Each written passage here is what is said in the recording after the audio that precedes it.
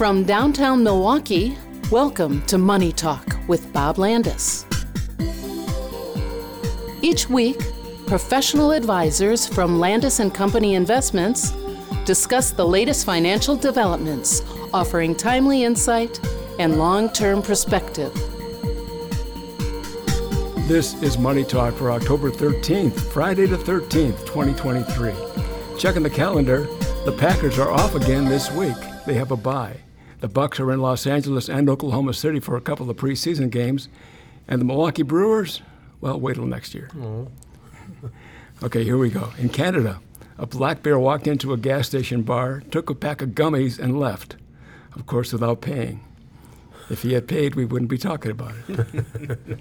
Speaking of black bears, apparently bears can join the Naples, Florida Yacht Club. Last week, a black bear was spotted on a 50-foot catamaran docked at the yacht club. That sounds like an episode of Gilligan's Island.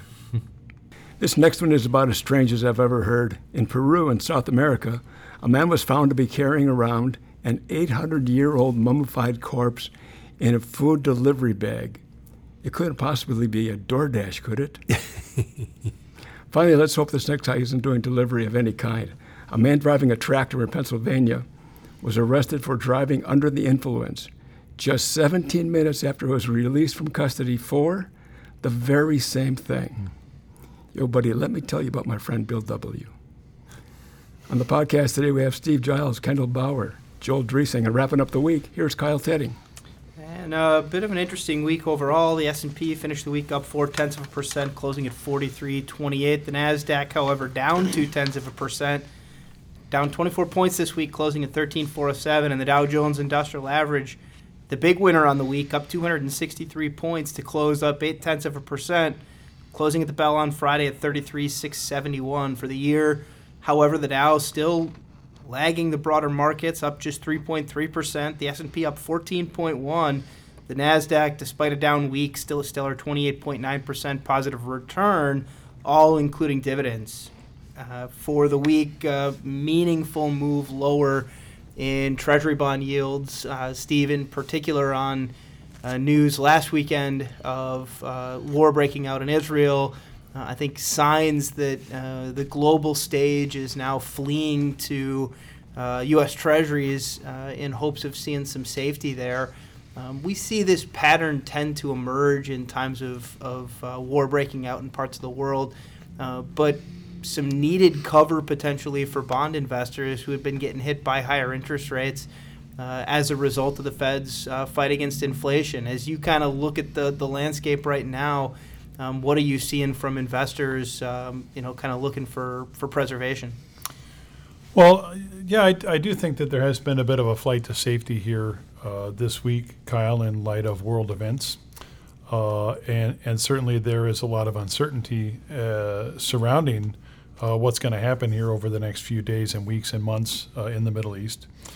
But that shouldn't distract us here in the United States from what is ultimately the same old, same old. For us, what moves the markets longer term is going to be interest rates and earnings.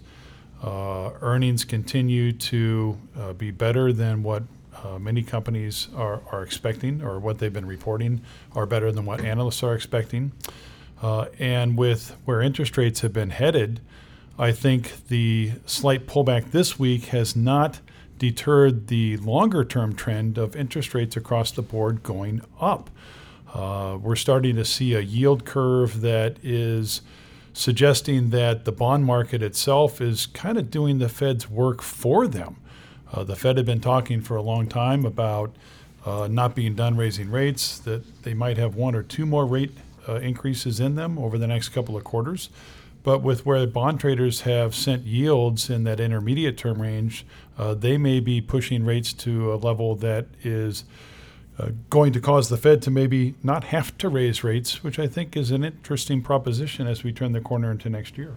Yeah, higher for longer. Perhaps the words we'll be able to say for quite a bit now. The transitory of late 2021 into 22, and the days of extremely high inflation, hopefully far behind us now. But Where do rates go from here? They probably stay up, maybe not as high as they can go, but higher than what we thought for a while. I do think it's interesting that the interest in short-term CDs and high-yielding money market accounts has begun to increase as of late. And I think a good reminder to our listeners is that the shape of the yield curve right now is suggestive that rates currently at this 5.25%, 5.5% range on money markets and 4, 5, 6 month CDs is probably not going to be around for much longer. I think it's important for investors to not fall victim to the tying their money up into short term of a product for fear that when that issue comes due in 9 months, yields will be much, much lower. Ask yourself the question before you buy that 1-year CD at 5%, where will rates be when you want to re-up that CD after it comes due? We're starting to talk about lengthening durations on our portfolios. Obviously, Bob mentioned that at the seminar. And for those investors who have a longer term time horizon and can hold on to those bonds for a little bit longer, locking in a higher yield for a little bit longer makes a lot of sense when yields start to fall.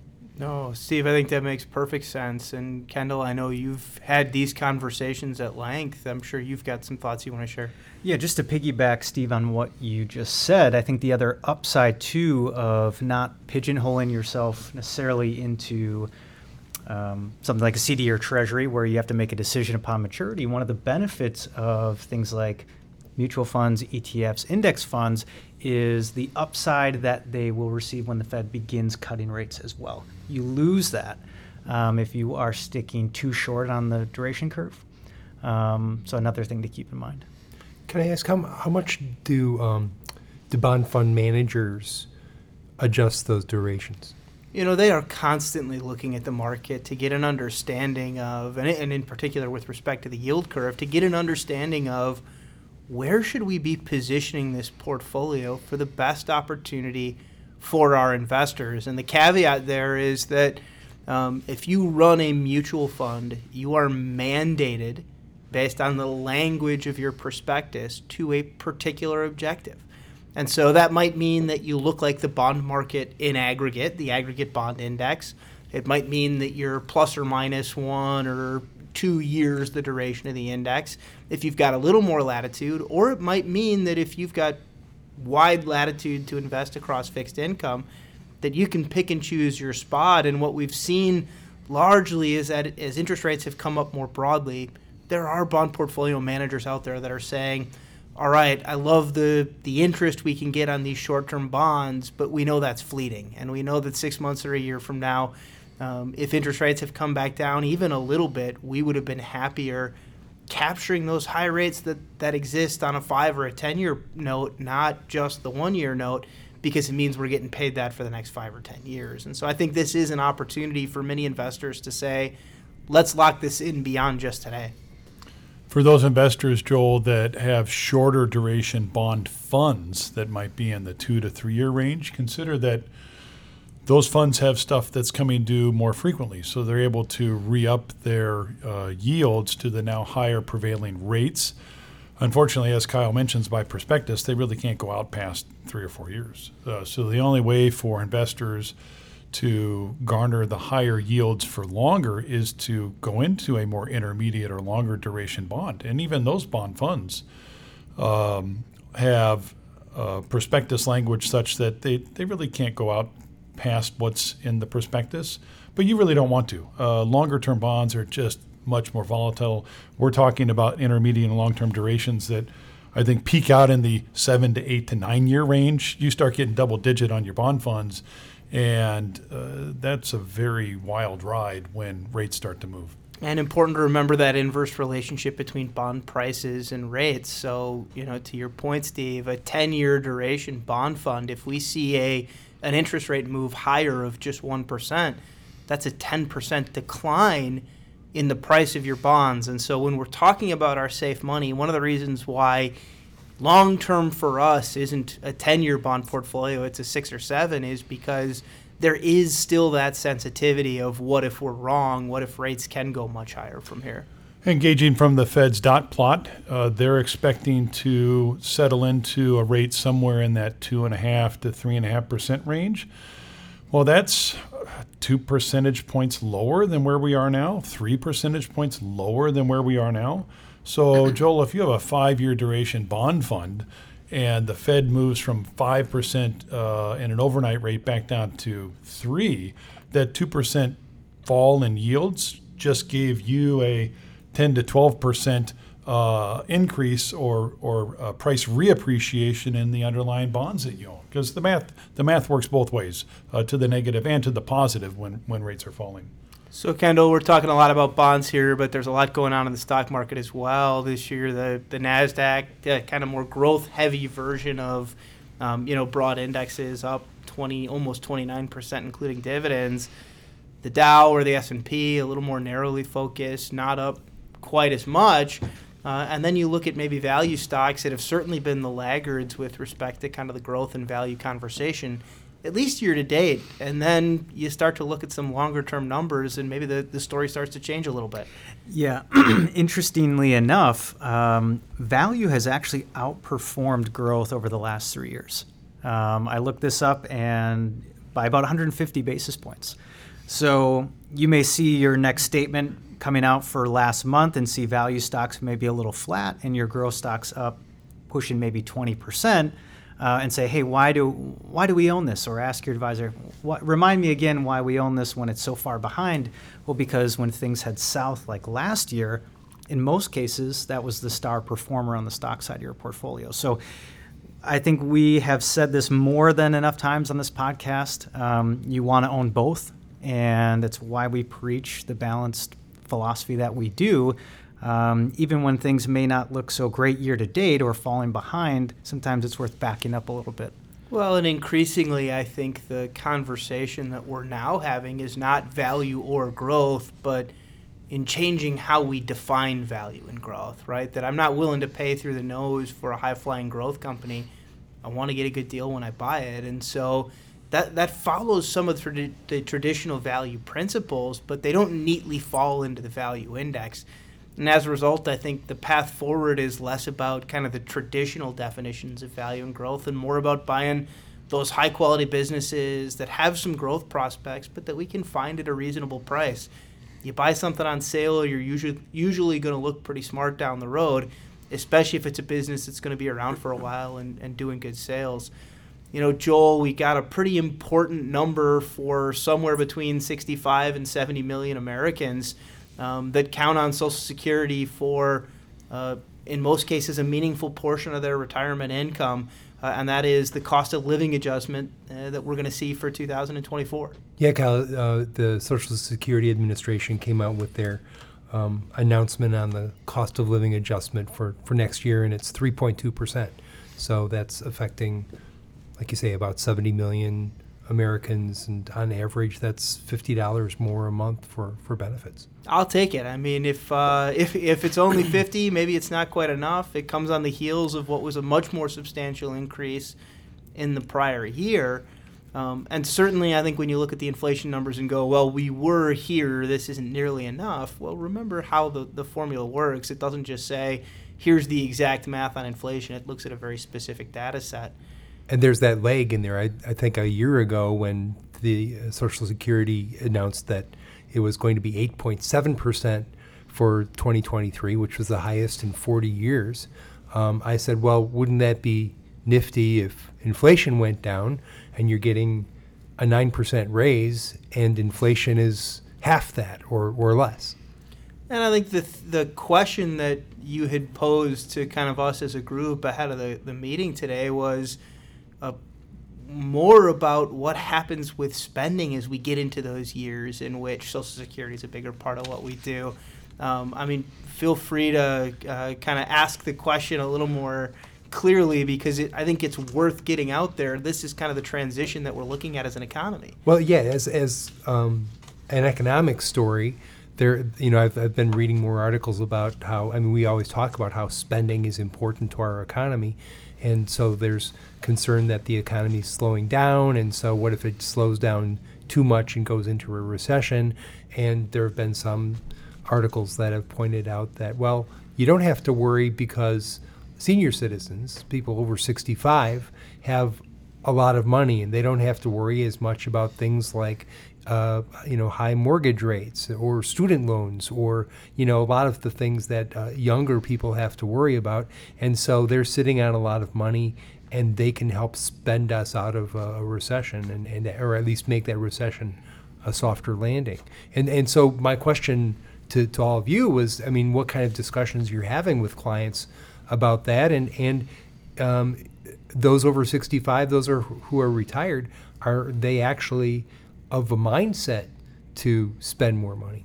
And I think broadly speaking, the answer has been the spending doesn't change all that much. It did, right? Immediately following the pandemic, you had this pent-up demand. I don't think that's completely off the books yet. I think there's still folks that I talk to who say, well, I didn't quite do all the things I wanted to do my first couple of years of retirement because I couldn't, because I didn't want to, because I was concerned about the health risks. And so they're piling that stuff on now. But broadly speaking, it's not a drastic shift in spending. It's a confirmation that I'm not counting on my employer anymore to support that spending. And I think when we talk about the risks of a hard landing from what the Fed is trying to accomplish, which is raise rates to slow the rate of growth, the one thing they have fighting them is, well, you got a large portion of the consuming population now that isn't dependent on interest rates. And so maybe one of the reasons why a soft landing is more likely this time around is because of the number of people that they're spending because they can, not because they're still working, not because they know they're comfortable not getting laid off, but because they don't have to worry about the job picture, period. And so they need a new car, they're going to go out and buy it. They're probably not all that concerned about interest rates because they've saved their whole life so that they don't have to borrow to buy that car. More importantly, they don't have income coming in the way they used to, and so they probably don't want to tie themselves down with a house payment, with a car payment, with the kinds of things that when you're working, maybe you can't afford it all up front, but you know that as long as the economy's strong enough, you're going to be able to support those payments along the way. And so I think there is a lot to be said about the nature of this economic cycle, dependent upon a population that has clearly aged, that is entering those retirement years. By the way, household net worth, the data point we threw out at the seminar this year, back to record levels, in part because of the strong market recovery we've seen the last year. Well, one of the things that those retirees care more about than they do about the labor market is, how does my portfolio look? Is my house worth more money? And what's my cost of living adjustment on Social Security going to be? All three of those things support, I think, more confidence in spending than what we might see if we were counting strictly on the labor force. Is there advice that you typically give clients or that they ask for as far as spending? And we talked about revenge spending. Have we seen much of that among retirees? And did it go out of bounds and you're trying to help rein it back in? Or I think what I've noticed, Joel, in a lot of my meetings is folks eager to get back out traveling after the pandemic. What's interesting, I think, is people love to complain about the cost increases in the day-to-day purchases, right? Going to the grocery store costs you another $100, looking at furniture, vehicles, whatever it is, yet they continue to spend money. So being able to, I think, absorb some of that increase in cost and, frankly, all the rate hikes we've endured, I think that generation, the baby boomers, we're in a position to kind of weather the storm. And I think that has helped lift the economy, or at least carry us through a substantial rate hike campaign by the Fed.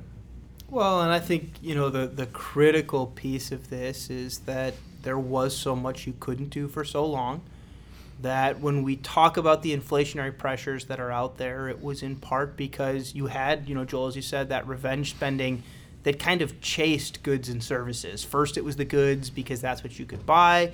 You rebuilt the basement, or you refinished the basement, you put the deck on the house, you repoured the cement because you had money sitting on the sidelines that was committed to something else, but that something else you couldn't do. Then we saw kind of chasing some of that services spending. I think there's still some of that out there. Certainly as I talk to clients, I hear, well, we didn't get to travel with the kids, or we didn't get to see our kids, or we didn't get to do that one trip we really wanted to do. I do see that starting to tail off a little bit. And, Steve, I know you've talked in the past about allowing some flexibility for spending in the years kind of coming out of COVID, because it was stuff that maybe people had been waiting to spend money on.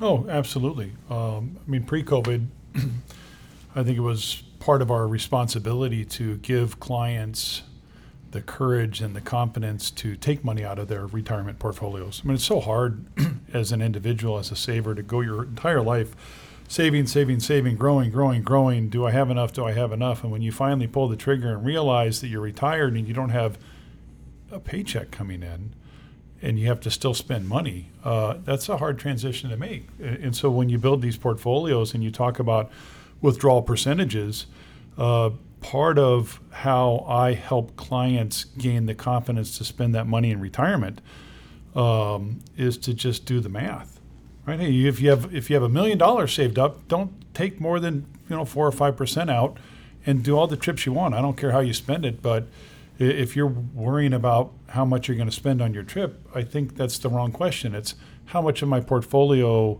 do I have to take out to afford these things that I want to buy? And I think the final piece of this that I always come back to when I'm talking to clients about not just the spending aspect of retirement, but the saving aspect of retirement, is none of this comes in a straight line, right? You don't pick a dollar amount and say, this is the amount I'm going to spend every year or save every year forever, because opportunities come up, costs come up, challenges come up. And so we got to take those things as they're happening. And, Steve, I think you hit the nail on the head. It's here's the number. And now, what happens when we change that number? Oh, COVID was awesome from a savings standpoint. People were all stuck at home. We couldn't spend. We had to save. And why do you think that inflation was such a big deal when we came out of the shutdowns? Because, right, inflation is a function of two things, demand and supply. We had huge demand because everybody wanted to buy stuff again, and we still had continued supply constraints, whether it was cars or supply chain. It didn't matter, but you just get back to that point where it's all about balance. COVID forced everybody to save. We came out of COVID and this whole revenge spending. People are like spending because they're making up for lost time, and it'll eventually even out. But it's all a balancing act. Yeah, forced to save, but also allowed to save. I saw numbers thrown out earlier today in a headline that traveling to work as opposed to being forced to stay home for COVID costs the average employee something like $51 a day when you add up all the various components of wear and tear on the vehicle, gasoline, the added cost of insurance because you're actually using that vehicle. You add in, I'm going to eat out every once in a while now because I'm not just home to throw that meal in the microwave. And so, I think there are real kind of economic impacts to the very things we're talking about with respect to COVID. And maybe to put a neat little bow on this, we are still trying to figure out where does this settle? Where do we end up going forward with respect to demand for travel? Where do we end up with our ability as a working force to be able to save? And what does that mean for what happens going forward? Joel, on the economic front, not a terribly busy week. Anything in particular stand out to you from the economic data? Well, we have the Consumer Price Index, which the Social Security number was based on, and that's still, lower than it was a year ago. It's made some progress. It was year to year, it was 3.7% in September, and that was tied with August for the lowest in 30 months. So that's pretty good, but it's still not 2%, which is what the Fed has said that it wants it to be. But it's down from 9% in June of 2022. So that's progress, but it's sort of stagnating right now. But one of the things that was keeping it up were was gas prices. And if you drive around, and I don't think that $51 a day pertains to Steve because he bikes, right? but if you're driving around, you're noticing the gas prices are going down. So presumably that'll help lower the inflation measures. In the for what it's worth category, Joel, I did bike today. And what I tell everybody is there's no such thing as bad weather when you have the right gear. There you go. I like that. Well, maybe that does add to the cost a little bit then, making sure you're prepared for the rainstorm that's going on out there right now. We were joking before the podcast that we'll probably see some surfers on the drive home. There's some pretty good waves out there on Lake Michigan today. A pleasure to do the podcast for you, staring out over the lake. We'd love to have you in the office and stare out over the lake with us. If there is ever anything we can do, you give us a call. But as always, we enjoy doing the podcast for you, and we'll talk to you again next week. Thank you for listening to Money Talk with Bob Landis. If you have a financial question you want answered on next week's show, email it to moneytalk@landis.com. To keep informed throughout the week, visit our Money Talk page at landis.com.